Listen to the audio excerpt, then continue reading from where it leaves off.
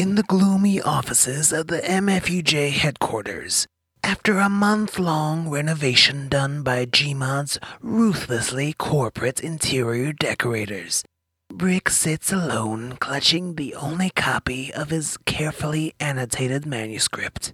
The dreams of childhood and adolescence reduced to a 500-page tome of middle-aged discontent. The alliteration-loving Brick brooded over the brilliance of his achievement. Or was it just the brine that kept his eyes burning by harsh fluorescent light into the abyss of another insomniac night? His fingers were calloused and cut from constant leafing through the coarse pages protected by the brittle red plastic of an old 3-ring binder for hours. Days, really. Having achieved his goal, often sacrificing many things one might consider important in the process, love, happiness, sanity, the author stared at his work, its pages covered with his own sweat, skin, and blood. I have finished my creation, and I don't know what lies next for me. Having lost faith in everything he had held dear due to years of disappointments, and the growing allure of jaded cynicism's purr, his gaze was filled with fear. Fear of obsolescence. While he had whittled away his youth with crafting fiction, the world around him and those he'd known and loved had long since passed him by, crafting a fiction much stranger than anything his mind could conjure. Maturity, progress, life. These were myths and truths that he could only feign an understanding of. Narrative is what it came down to. Who decides the direction of where things go and who people become?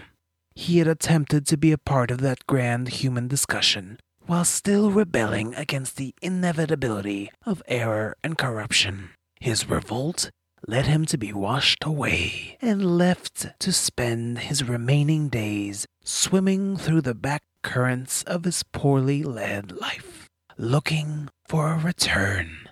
Every time he had a glimpse of a life beyond his shameful exile, he was reminded only of how far he had drifted, each glimpse pushing him further and further off. And so he held the book in his hand. The achievement was solely his, a product of his imagination and effort. It was a document of the last 2 years of his life, something no song or show could ever fully capture. It was then that he faced his true problem. He had invested everything into the book, but would anyone care? Was the investment of time worth the attention of those he had grown distanced from while writing? Of course, the novel, its characters, and ideas were all woven from the threads of his subconscious, lines invisible to all but himself. Would others grow to love them and hate them as he had on those cold, miserable nights he had spent with handwritten notes in front of a sparse computer screen? Would he be able to grab an eraser and take it to his own words like a surgeon to flesh and correct the flaws that others might find with his life's work? The joy of creation was over, and now came the difficult path towards completion. While an errant moth flapped in and out of the unfriendly light fixture above, singeing itself on the heat of the bulbs, Brick set his book upon his lap. He had caught the big fish he had wanted. Could he be able to bring it back intact, or would the sharks tear it apart? He reached for the nearby wastebasket and began tearing the pages out of their 3-ringed shell and dumping them into the trash before snapping the old binder across his knee. Like Constantine in his favorite Chekhov play, Brick realized that his pursuit of achieving new forms was proving fruitless. He lacked the talent and vision to achieve such things, and the world lacked the freedom for him to do so. He had lost faith in the last thing he could believe in, and so He lit a match to purify his flawed words and free him from the final disappointment, which would now remain purely hypothetical. As his fiction turned to ash, Brick rose to his feet and leaned against the window, drained. Beyond his own reflection, the road stretched off into the shadows, eventually being consumed by them.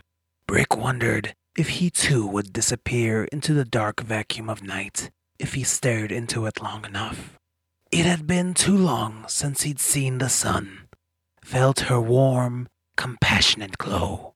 Only the memory of her would keep him tethered to this world of melted sense, if only just to see her one last time.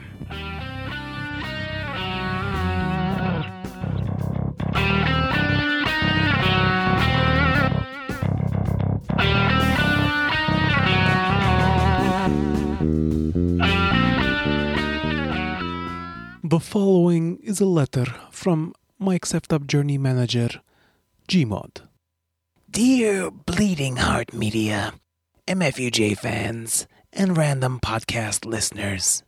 As you all know, the lead vocalist for Mike's Effed Up Journey, Slate Man, has been caught up in a controversy recently due to some risky behavior on social media sites such as Facebook and Twitter.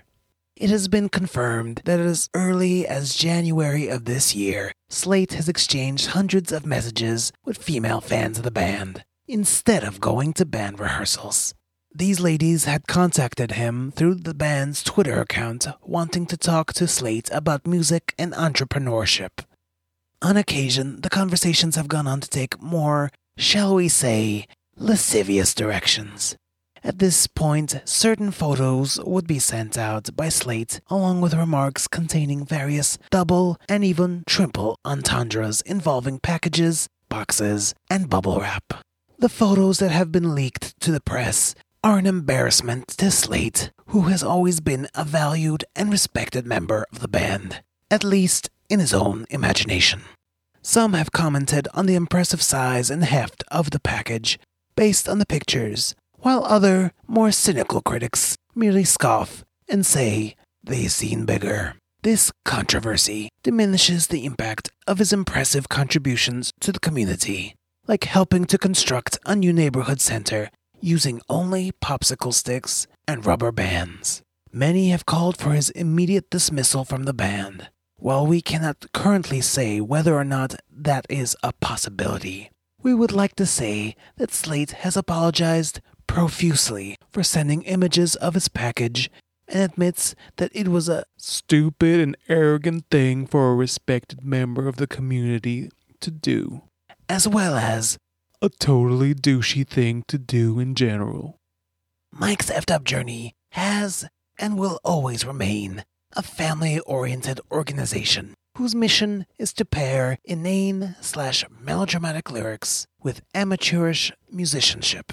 That is what our fans have come to expect from the band, and it is what we would like to be known for.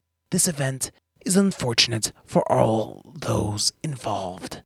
All the immature talk about packages on network news and talk shows have been shameful enough, and we would like to move past this as soon as possible.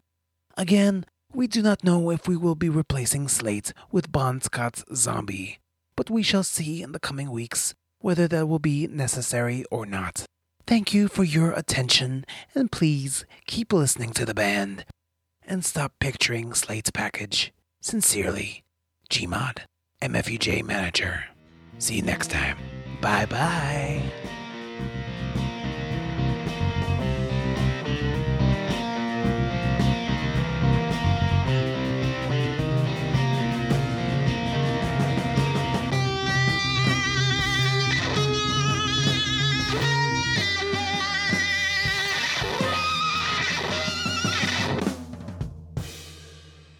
Copyright 2017, Mike's Effed Up Journey.